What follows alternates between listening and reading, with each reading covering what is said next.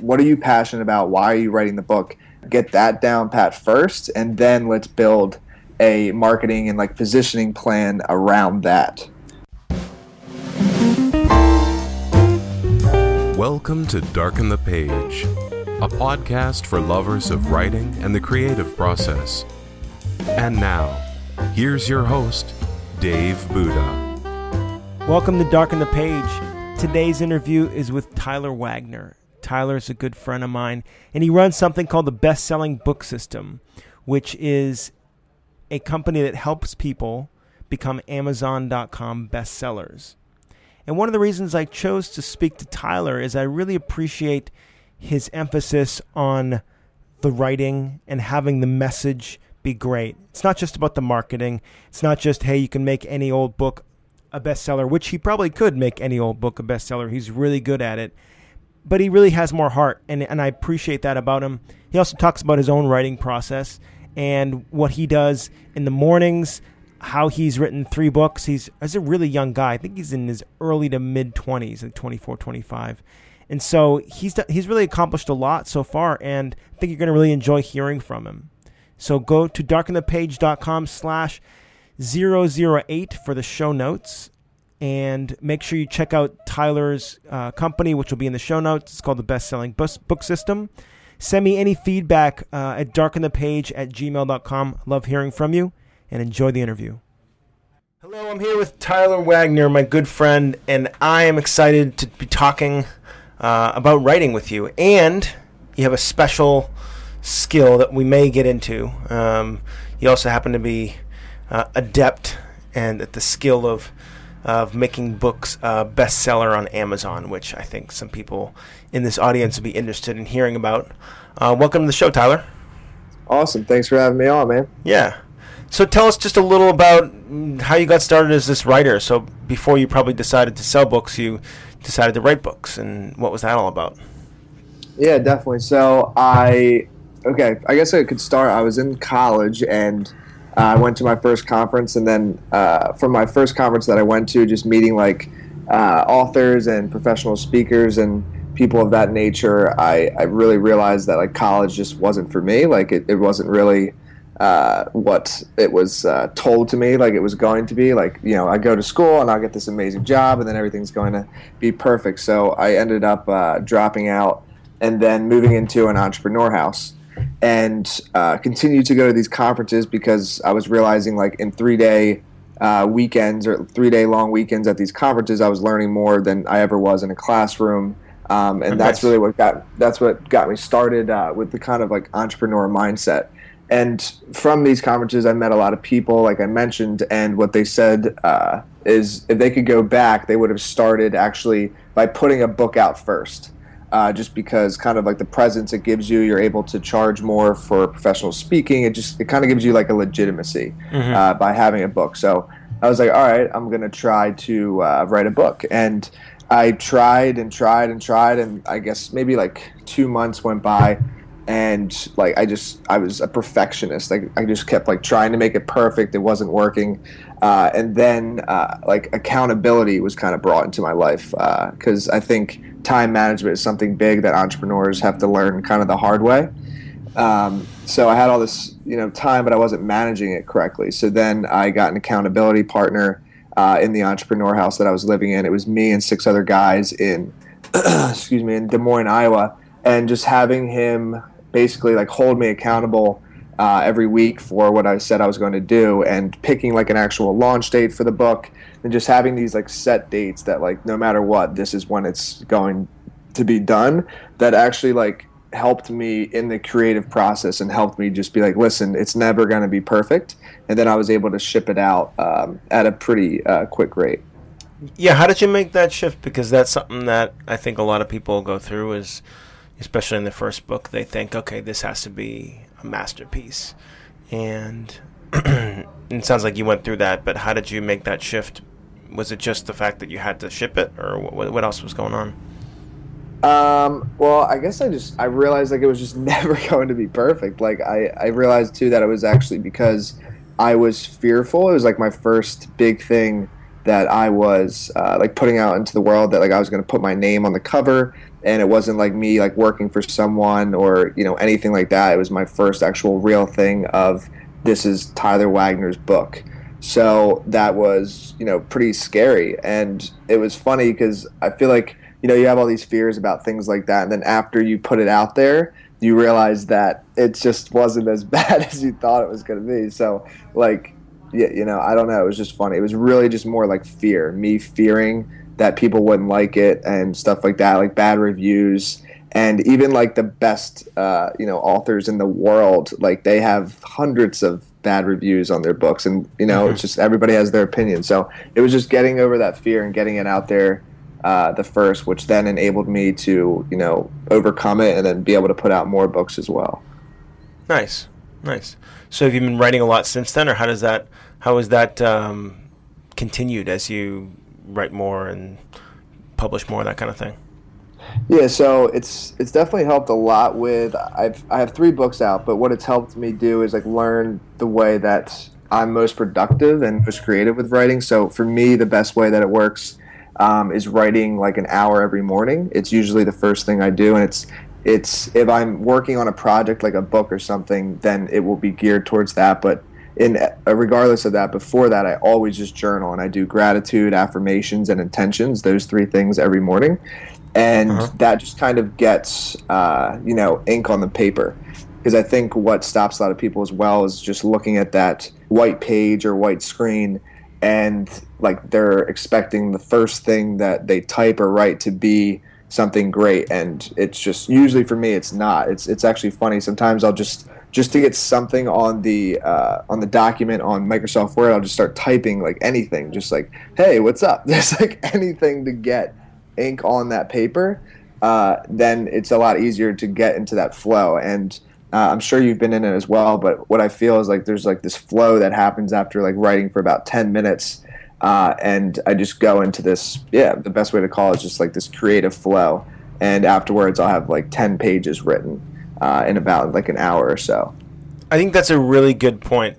And I'm just scribble down notes here because I say this every single time, but I get so much out of all these podcasts, and for me that's like, oh yeah, that just never, if it's the first thing, just start writing. And I've heard this from other people too. There was actually a guy named Ron Wilder who's he was writing some books, and when he would feel stuck or he was just starting out and nothing was coming to him, he would just start copying down the newspaper, and he just line by line, he just started writing the newspaper, what was on it, until he felt inspired. And I think that's really good advice, is to not try to start with nothing and just start. Say, hi, my name is Tyler. I am writing in a computer. The computer is black and silver or whatever.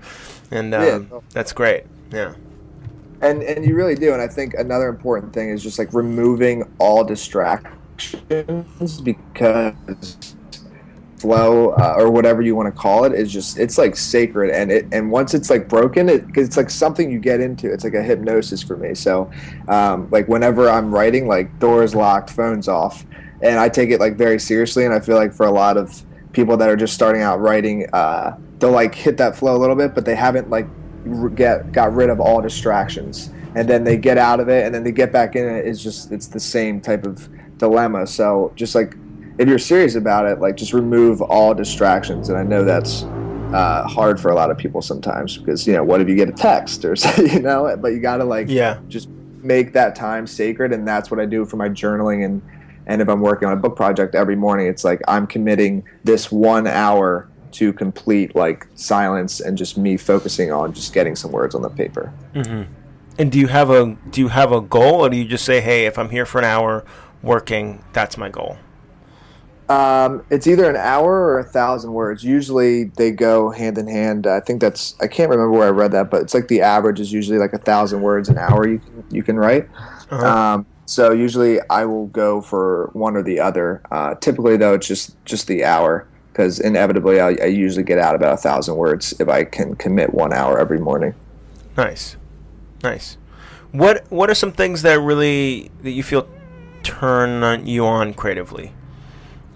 Well, I'd say it's definitely like environment. So, like, I actually like writing outside, and I like doing pen and paper way more for like creative. Although Mm-hmm. that does, unless there's like a program out there that I don't know about, it is kind of annoying to like take it from the paper and like retype everything. Yeah, But that's coming, I but think. just yeah, that would be awesome. Maybe that's a really good idea. So anybody listening who could code that, that'd be sweet. Yeah. But yeah, so like just being by the beach and just I don't know San Diego, like where you're from as well. Like it's amazing to be outside, 75-degree weather, and just be like writing and committing to that. So I think environment has a lot to do with it, and I think people will put themselves in environments that aren't really supporting that creative flow. They'll do everything in the same spot. So for me, like I have different kind of spots for like different things that I'm doing. You know. Yeah, tell me more about that. Yeah, so say if I'm like doing so for writing, like I said, so it'd be like outside by the beach ideally, or it would just be like in my room, but it's like everything is all distractions off in a way.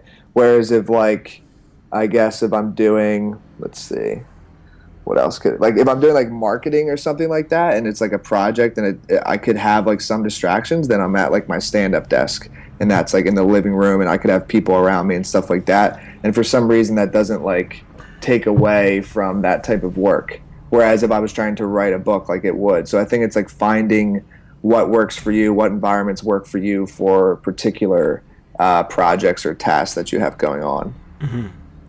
Say more about that stand-up desk. Is that something you've been doing for a little while? You really like that, or what? Oh yeah, love the stand-up desk. Sitting down at a desk all day, like you start to, I don't know, my back will start to hurt and stuff. So I like standing up. And actually, one of my mentors, he got a stand-up desk with like a treadmill. So he would like me and him would like switch on and off. But when I was interning for him for about 6 months, and we would do that for like 8 hours, Monday through Friday when we were working, we would just switch on and off at like hour by hour. Stand-up desk with a treadmill to sitting down.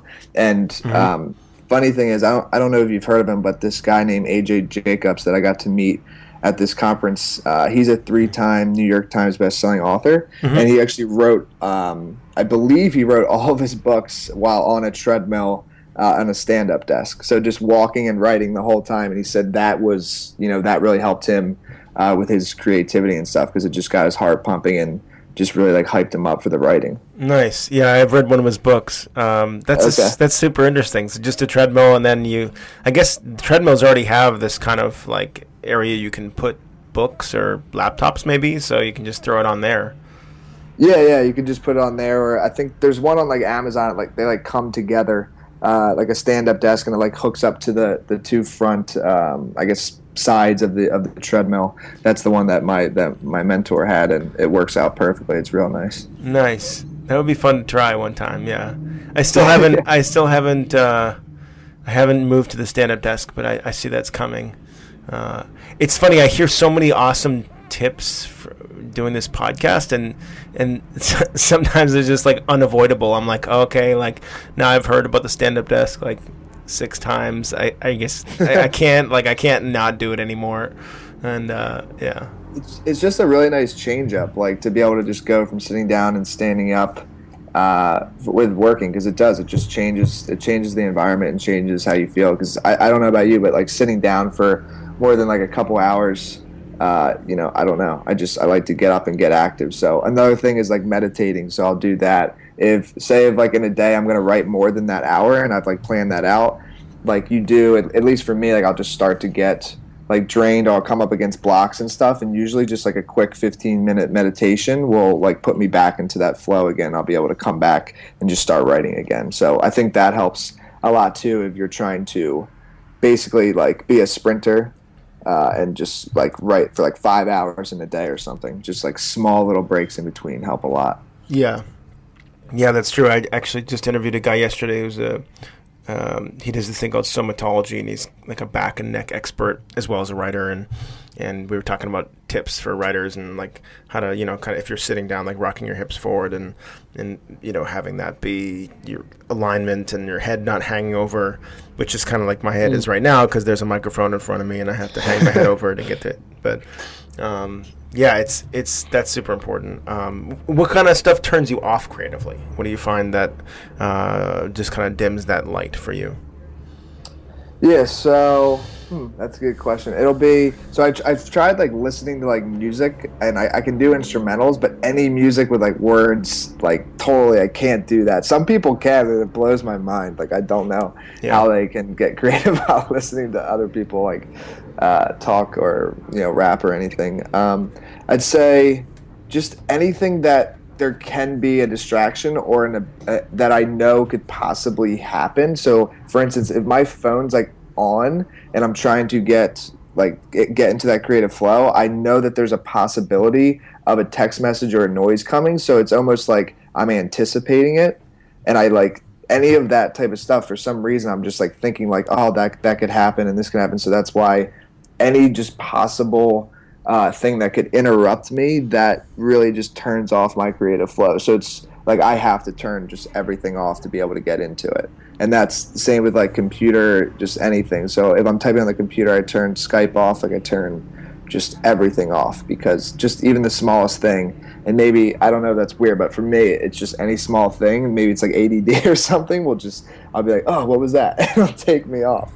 And yeah, I think that's a good point, though. It's like even if something is on and able to receive, there's still like a mini distraction in that alone.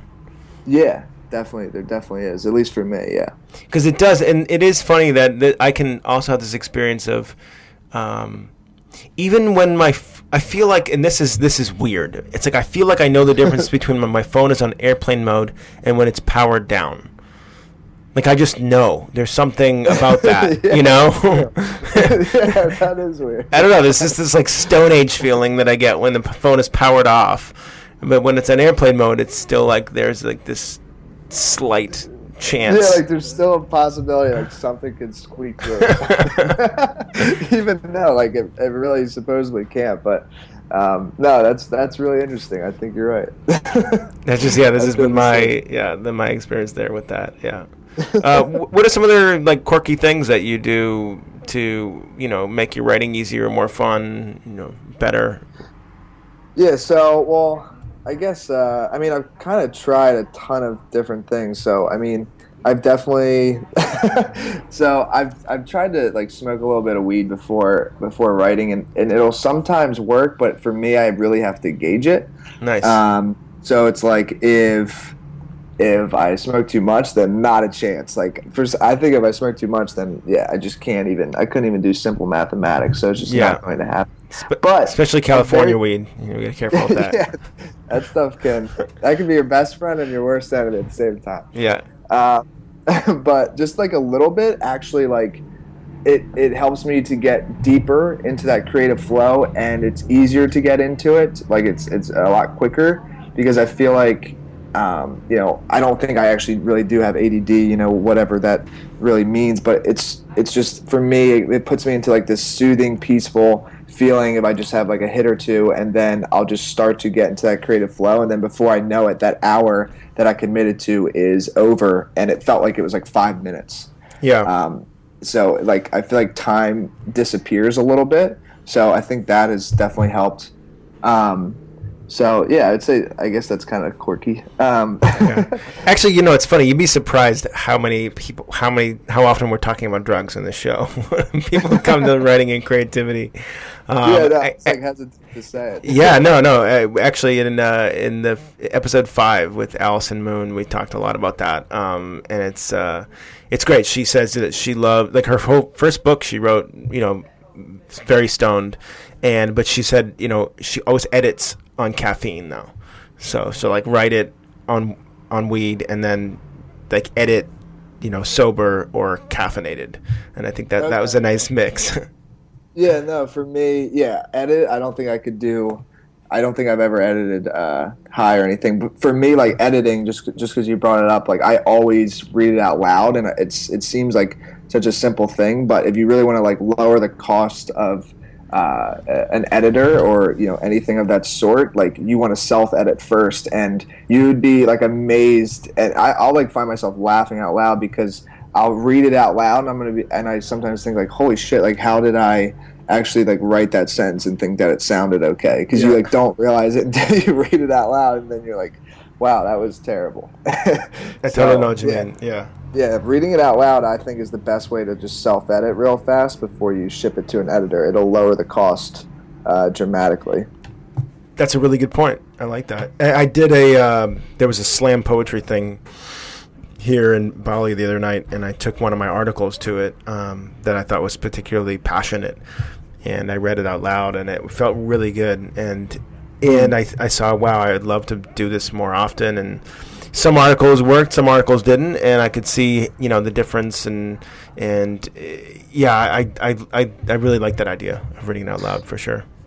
Yeah, and reading. So I was talking about like reading it out loud to yourself, but from what you just said, it actually brought up the other thing that really helped me to finish my first book was having that like accountability partner. And he was, he's a friend, but also like he would give it to me direct. Like he'd be like, dude, this makes no sense. This is shit. And then on the other side, if it was really good, he would tell me it was really good. And I think what happens a lot of times is like the people you ask for feedback at first are like friends and family, and like they don't really want to like hurt your feelings, so you don't go through that editing process really, because everybody's just like, yeah, like good job, like it's really nice, but like you really just I wanted honest feedback. So I feel like finding somebody, finding like another person that and they don't have to be a writer as well, but just say if they are, I think even better, that is going through the same process as you, and you both just commit to each other like, hey, I'm going to give you honest feedback, and it's no hard feelings, and that's what's going to really move you forward the fastest. Yeah, that's so important. I just started a coaching relationship with a guy who is just one of my good friends. He's actually in the third episode of this, Amir Karkudi, and he's written 4 books, and I've been showing him chapters of this book I've been writing ever since I've been writing it, and he's just like, he really, really believes in it, and that's been big for me, because what I'm writing is, it's very controversial, it's very confrontational, it's one of those things that like probably would have gotten me killed like hundreds of years ago, and so I'm kind of like, I need that support sometimes, and he's like, every time I talk to him and every time he reads it, he's like, dude, your writing's incredible, you really like, this has got to get out in the world, and he's great, and he'll also shoot me straight if it sucks. And so I called him up the other day and I said, hey man, I'm like halfway through this book. I really want to finish it, and I want to have it be epic. I really want to do it right, and I want your help. And we haven't really worked out the details of what the relationship's going to be like, but I kind of see it like a producer, like he's like a music producer almost. And I even told him, I was like, dude, if you can take like a cut of the book, that'd be kind of cool, or whatever. But that was such a relief, and it's so nice to have someone that believes in what you do and will tell you that it's shit if it is. Totally, and it's like the same thing with like a coach. Just like after hearing you say that, like it's just so important to have just somebody to like help like mirror your project, or just help you see it from another angle, because you like, if you're the only one that has like written it and has seen it, and you've got no feedback from anybody, like I feel like you get so much in your head about it, especially for like first time authors, like, and that's just so difficult. Like I don't know, after hearing you say that, I just realized like it's just so important to have that at least one other person that will shoot you straight. It's just it's really important. Yeah, the other thing I do too is use Facebook or my blog. So a lot of stuff, if people have been reading a lot of what I wrote on Facebook and a lot of the articles in my blog, they'll recognize things when this book comes up, because I don't hold it back for the book. There are some things I haven't posted that are in the book, but I'll try out ideas, or I'll try out concepts, or I'll say, all right, well, what if I challenge this idea? How's that going to go over with people? And I'll put it on Facebook, or I'll put it on the blog and see what kind of response it gets, and that's really good too, because then I can see, oh well, yeah, I'm a little off here, so let me adjust this, and it's also kind of a fun way to get people excited about the book. Sometimes I'll write something and I'll say this is from the forthcoming book, and people are like, what? There's a book coming out? Oh my God. And that's kind of fun too. No, totally. And that, so that's actually similar to the way I started my first book, or got the concept for it. Like, and it's about networking. And what I did is I put out a Google Form survey on my Facebook, and I had some friends share it. And I ended up getting over 100 responses on it. And basically, it was just like one of the questions was, what do you struggle most with for networking?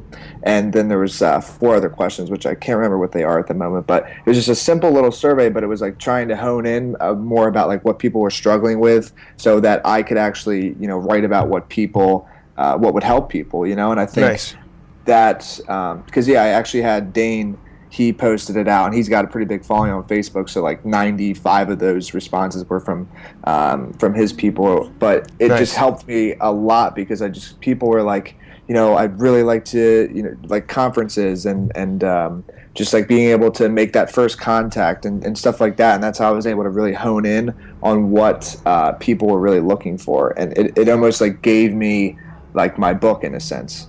Yeah. Because I knew it was going to be on networking, but I wasn't sure exactly how to break it up or what they were really looking for. And if you have like a sample of like, a little over 100 people, or even if you just had 10 people fill it out, you're just like, oh, you can see some common threads in here.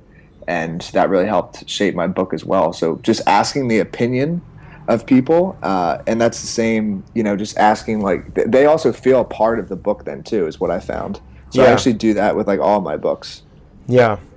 Too, for sure. Yeah, I did that with this podcast too. I had the artwork, and I just, it's funny. I had this like kind of A version, B version, and even though I kind of already knew which one I liked, as I went on Facebook and I said, hey, which one should I pick? And and I just ended up picking the one I liked, anyways. But I wanted to get people involved. Like I wanted them to, I wanted them to see like where I was in the decision making process, and I think it's awesome. Social media is a really interesting tool. I just talked about the other day with a guy named Jason Harrison, who I think is episode 6 or 7, and it's he said that he kind of got back into writing because of Facebook, because he had been writing and then just hadn't done much, but then Facebook kind of provided like the opportunity to just do some simple, no pressure writing, and out of that came longer articles, out of that came a book, out of that came different things, and then obviously the following too. So you have people that are interested in you. I think for the most part, our presence on Facebook is in large part our presence as a writer. It's writing. Facebook is becoming longer and longer form stuff, with things like Twitter and other social media kind of taking up the short form space. So Facebook is you're seeing longer and longer posts on Facebook, and it's really a place where writers tend to shine, because if you can express yourself with words, that's what Facebook's all about. Even if it's just a comment. Yeah, no, I've definitely seen that as well, and it's just really cool that you're able to get feedback from it. And it's also like, it's about like, the Seth Godin talks about like your tribe and stuff like that. And what I've learned, or what I've seen with my own experience, is like kind of building a tribe is not like marketing at them or like, pushing stuff at them, but like creating with them in a sense. So that's why I think like it's like that is in a sense like marketing, like asking for feedback on like, how this image looks for my podcast, or hey, first 100 people to PM me will get a free copy of my book. All I ask is just honest feedback and stuff like that. And these little things, that's helping you really build a tribe, because then people, when you put it out, thank them obviously for their feedback, and then it's not just like you market it at them. It's like they actually feel like they were a part of creating the book that you put out. And if you can make people feel that way, and it's not even just making them feel that way, it's actually true because they gave you the feedback. That is an awesome thing. So with my first book, that's what I was able to do, because everybody that filled out the survey, I gave them like a free PDF version of my book before it came out on Amazon. And it just made it a lot better, and people wanted to support it and share it because like they actually had an impact on the actual project. Yeah, I think that's a great idea. That definitely gives me some ideas. This idea of kind of crowdsourcing your editing in a sense. I mean, obviously having an editor too, but to go and say, okay, here, even just simple things like, okay, here are the list of chapters, like which chapter titles are more exciting to you and which are less exciting, just to get a sense of like, well, if people open this book, how can I make this more enticing to read? Or, here's the intro, give me your feedback on the intro, and then just do that with 10 people. But then again, say, hey, do this for me, and I'd be happy to give you a free copy of the book and say thanks and all this and the stuff. That's an awesome idea. Yeah, I'm, again, writing that down and using it. You made me remember that was actually another one of the things I put in that Google Form surveys. I had like 4 titles that I thought would be good, and I put them in there, and the one that was unanimous was like Conference Crushing for my first book, and that one was like 72% of the people like voted for that, so I went for it. Yeah, the title, so important, yeah. Yeah, and just, I don't know, and getting people to vote on that, just any time, I think, just like boiling down on this one concept, like anytime you can make people feel like they're a part of the project for a book, and, I know we're talking about other parts of writing as well, but, you have a title, you have a cover image, you have your intro, your conclusion, you have your whole book, you have other things as well, like, get their feedback, like, why not? Yeah. And that builds out, like, that's part of, like, a launch, in my opinion. I think the titles thing is really interesting, and I know you've probably thought a lot about this, too, with marketing books and selling them on Amazon, because titles are huge. And it's almost like, I think what I've noticed is a great title, whether it's for a workshop, festival, a book, anything, like a great title really sells itself. And if I, like for example, when we came up with Intimacy Fest, there was something about Intimacy Fest that just rang bells with people. I don't know. As soon as I said it on Facebook, I said, hey, I bought the domain intimacyfest.com. Paul and I are going to put a festival on this summer. And everybody's like, I want to go. Like, people just wrote, I want to go, but they had no idea what it is. All they knew was a name. And now, of course, hopefully they knew us a little bit, but even people that hadn't even come to our events just heard that name and said, that's cool, I want to be there. And there was something to that I feel like that's almost where we need to get to with titles, is where people are interested in buying it before they even know anything about it just based on the title. Absolutely, man. And I love talking about titles, so I'm glad that you brought that up, because I mean, I've heard many like techniques for titles and stuff, and like one is like, you say the end result. So like 4-Hour Workweek, right? Like he tested that title, Tim Ferriss tested that title, and it turned out that his technique for that was putting the end result as the title, and then people bought it all over the place. But what I found across the board, so Intimacy Fest, why I really liked it is because I kind of, obviously, like, I know you and Paula pretty well, but like even if I hadn't, I just came across it, what it does for me is I kind of know what it's about, but I want to know more. Nice. So like, nice. I think that is like a key to title. So it's like 4-Hour Workweek.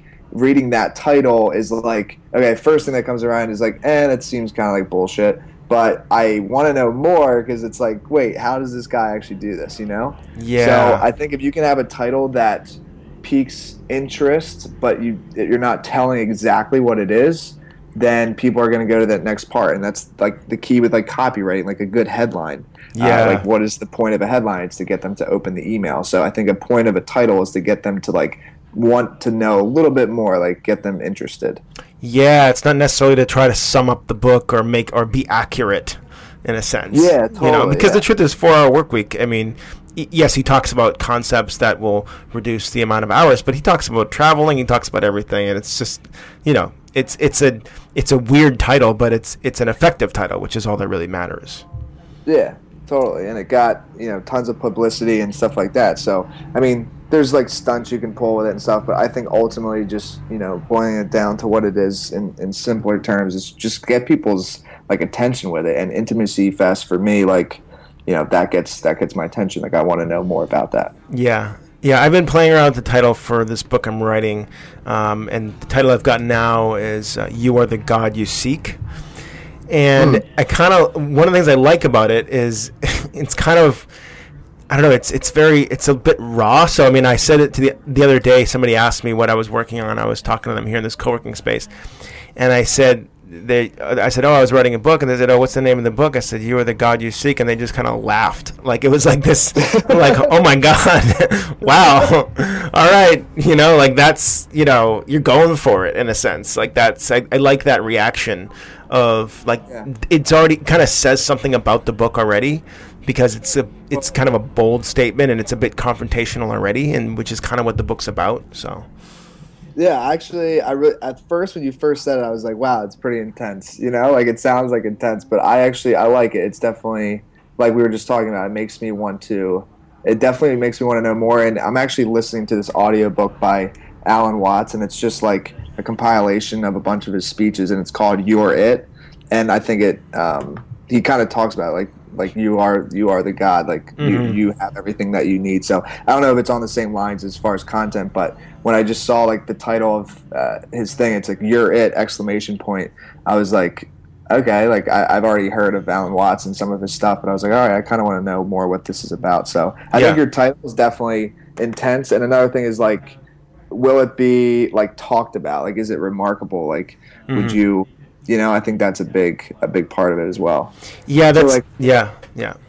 Like for one, an example of that is this guy named Charlie Hone that I met, and he wrote this book called Play It Away. And his what he was going to name it before, and don't quote me on this, but it was something like How to Get Over Anxiety. That's what the book's about. Yeah. He was going to name it How to Get Over Anxiety, and then his like friends or something was just like, well, is that actually something like at a party? If you wanted to like share this with your friends, like, hey, I read this book, would you actually say that? Like, hey, man, I just read this awesome book, How to Get Over Anxiety. Yeah, that's true. It's not. So like that's another element of it. So he called it like Play It Away, and that is like a title that like you would tell your friend, like, hey, man, I read this book, Play It Away. It's a really good book, and here's why. Totally, that's interesting. When I read that in a blog post, it was really funny.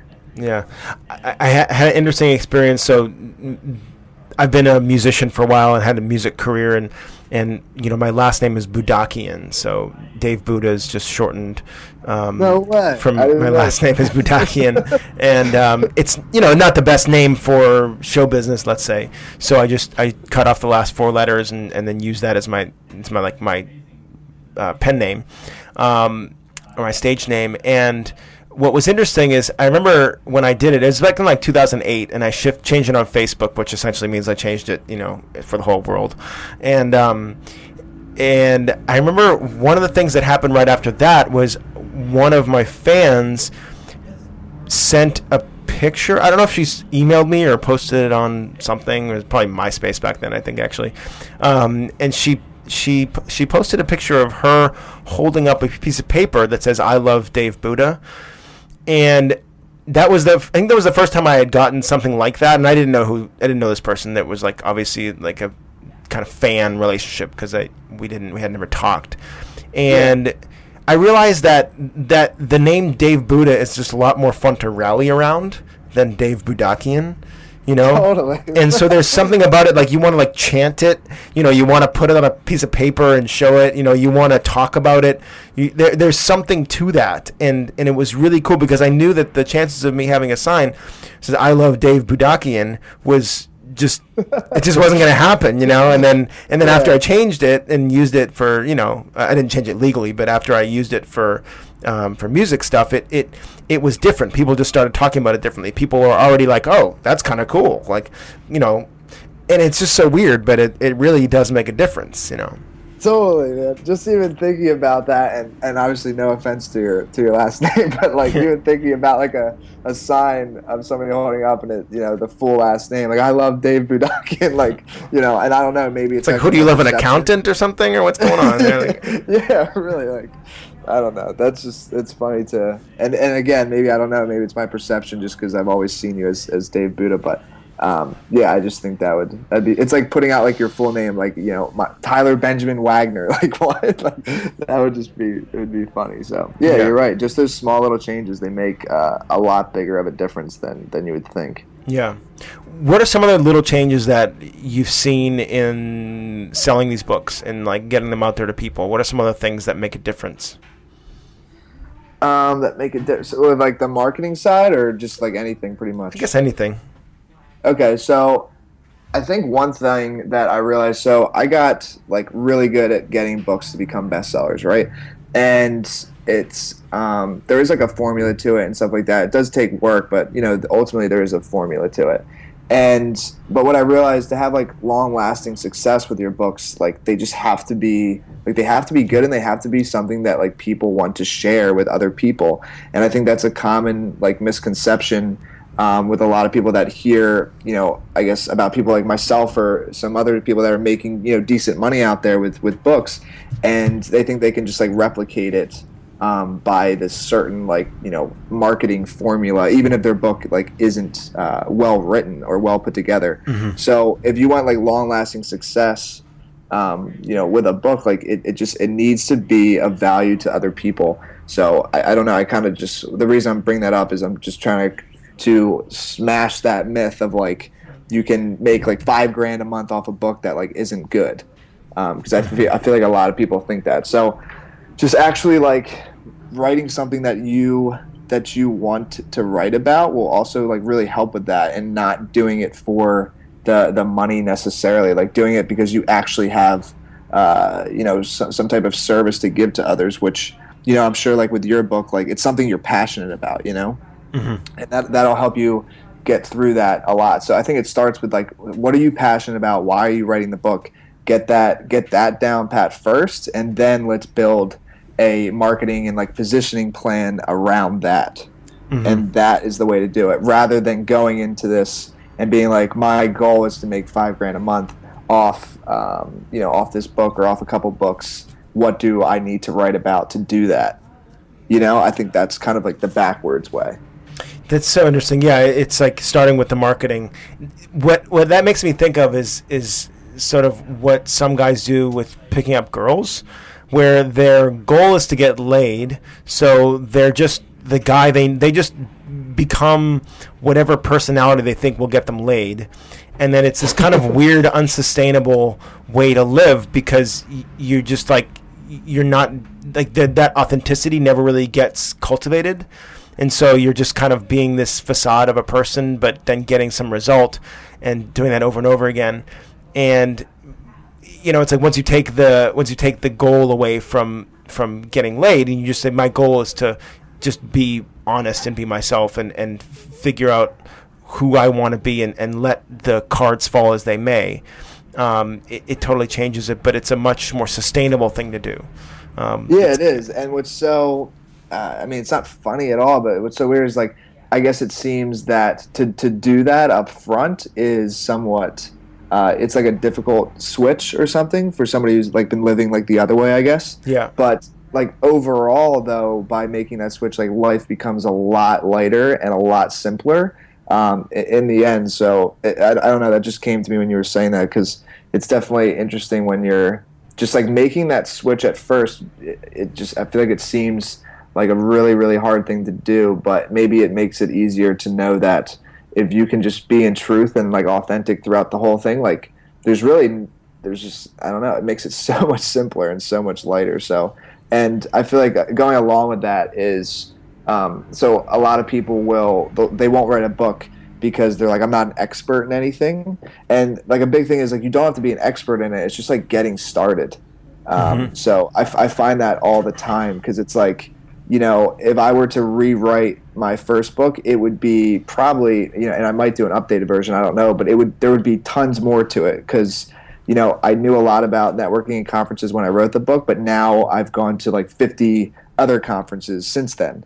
So it's just like, just start and get your work out there, and like you're always going to be, growing and stuff like that. So it's never going to be perfect, and like, I guess define like expert, I don't know. I feel like a lot of people get like that. And if you want to be an expert, then write a book about something, then you'll become an expert on it if you actually do like your research and stuff like that.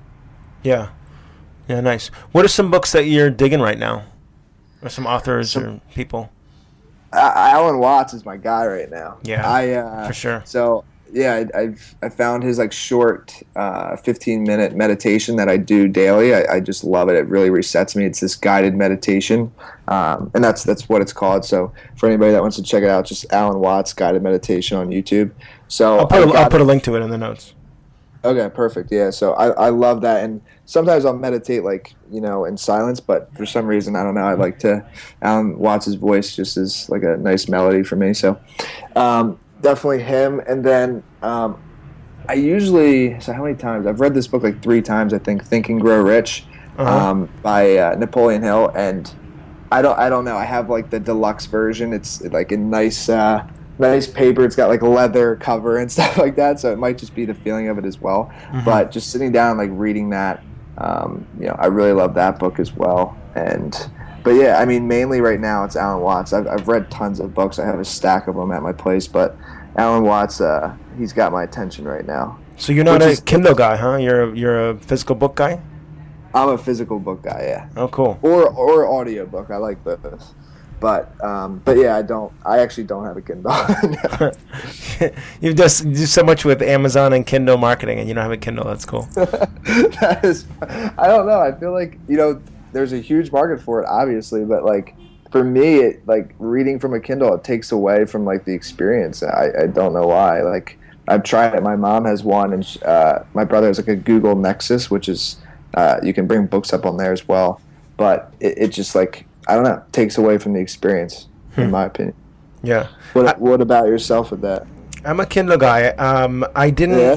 I think the thing that turned me on to the Kindle wasn't necessarily that I liked reading books on the Kindle better, but when we decided to move, which we started packing up our stuff in July because we were going to move to the Bay, and then we ended up moving to Bali.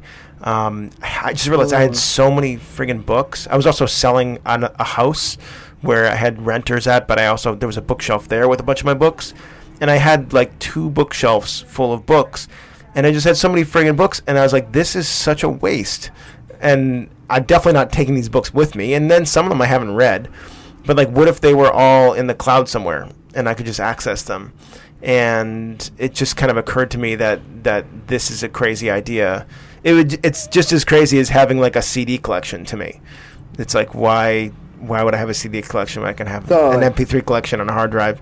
And so I moved to the Kindle, and I basically I had a big party. I don't know if you were at that party. We had a party, and I just gave away all these books. I had a big table and stacks of books, and I said, just take them. They're all free. And I was really happy about that. And I only kept like 4 books, I think. And some of those were not on Kindle. And yeah, it just, it just ended up, it felt really good.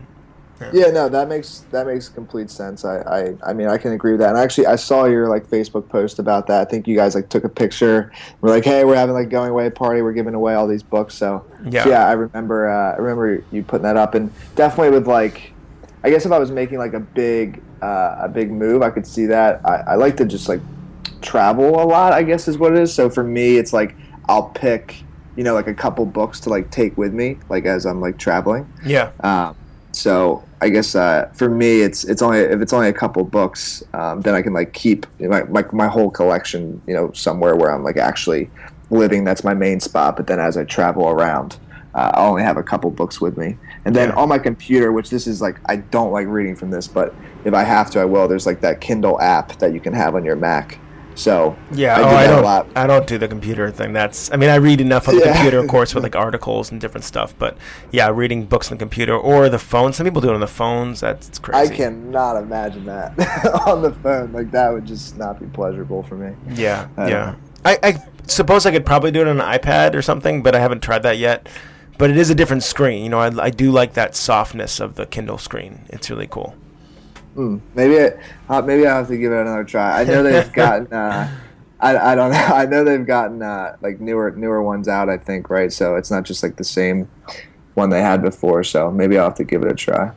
Yeah, and it just feels like kind of a nice compact thing, in a way that I like having the smartphone because it does so many things, and then it's just this tiny little device. In a way, that's kind of what I feel like with the Kindle. The Kindle is this small device, and it replaces so much, like bulk or so many things, and so it just kind of makes my life easier. I like that. No, totally. You should get a little Kindle affiliate link and put it in the notes for this one. That's a good idea. Yeah. Check out the Kindle, sponsored by Amazon. And, so what are some last few things? in terms of, just tell us a little more about how you help people with Amazon in case they want to get involved with that, or why that's how you can help people, because I know that you really can, and I just love for people to take you up on any kind of offers if they're publishing a book, or if they're thinking about it, or whatever stage they're in. Yeah, no, totally. So, my program, it's called Best Selling Book System, and I guess what makes it really different and why I created it is because I have seen like tons of these Kindle info products out there.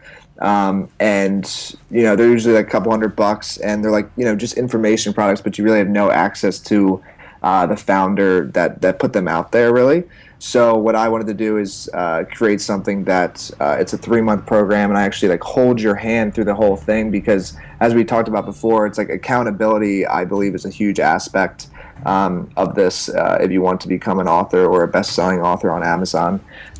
So basically that's what I've created, and it's just it's 5 phases within a 3-month program, and it's like direct access with me, like actually holding you accountable, weekly phone calls, and it's basically like I'm your accountability partner. So that's what I think has made all the difference with like our first launch that we put out there. We had over 50% success rate of people hitting bestseller on there. So nice. It's definitely been, and obviously like we didn't have as many people as like the ones that are selling at the couple $100 rate, but it's really cool to actually see that, and that like percent rate is just in a sense like unheard of. So I think nice. It may sound simple, but just that like coaching and accountability aspect I've found has been extremely helpful. So. And tell me about what it means to be an Amazon bestseller. Like, how does that work? Because there's New York Times bestseller, and then there's like Amazon bestseller, and then there's like, how does all that work for someone who's not really familiar with it? Yeah, so Amazon bestseller, basically just means that you've hit the top of a category on the paid side. Some people will get on the top on the free side, but like I don't know. I don't think that really constitutes a bestseller. But once you get on the paid side, if you're on the top, it could even be just for like the day, then you are considered like an Amazon bestseller. So that's why, as I mentioned before, like it typically there is like a formula to it. But if you want to actually like stay on the bestseller list, which is like the ultimate goal, then this program that I put together and like the writing of your book has to be good for it to actually stick. So that's what constitutes like an Amazon bestseller, the top of an actual category on Amazon. Now for like the other ones that you talked about, I actually have it all written down somewhere, but for the New York Times, I believe it's like in 1 week you have to. It's over a week's time, and you have to. It's usually around 20 to 25,000 copies sold. So it's not Kindle, but like actually paperback or hard copy. Oh, really? They don't include Kindle, huh? Yeah, no, they don't include Kindle for the New York Times, as far as I know. Okay. And for the Wall Street Journal, I think it's typically like 5. These are just like averages, right? Because how I believe it works from my research is it's like every week there's like a chance to hit that list, right? Mm-hmm. So if the average for the New York Times is to hit that list, it's between 20 and 25,000 copies bought within that 1 week.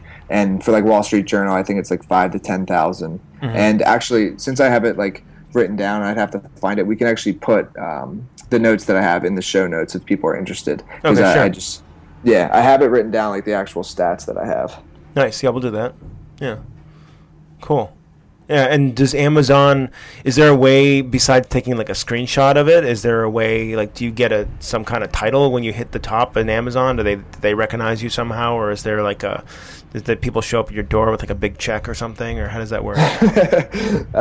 No, well, I'll let you know about the door thing. You show up at the door. You show up at their door with a big check. Yeah, I show up at the Tyler, door. What are you doing here? I can't believe this.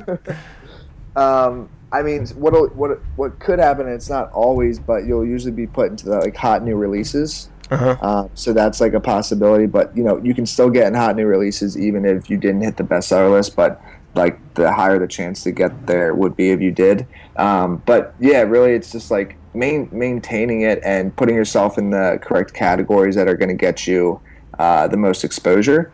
And so for instance, like for me, I believe like what constitutes like an Amazon bestseller, if you can stay on there like the top one for a week, and that's like going across the lines, is same with like New York Times and stuff like that, then I think that's fair. Because for instance, like we had one girl that came through our program, and she put out a book. It was called No Gym Needed.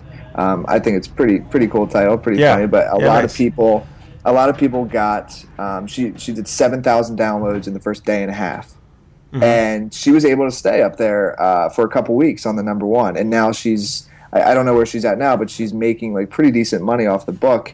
But the thing is, there's just so many books being uploaded, and with the way Amazon's algorithms work, they recalculate every hour. So if you do a launch correctly in the beginning, you can shoot up to the top, no matter what book, no matter how well your book is written and stuff like that. But then it'll end up dying down. And for one instance of that is we had one book come through, and it's still doing decent, but we actually have a screenshot of it in front of the 4-Hour Work Week.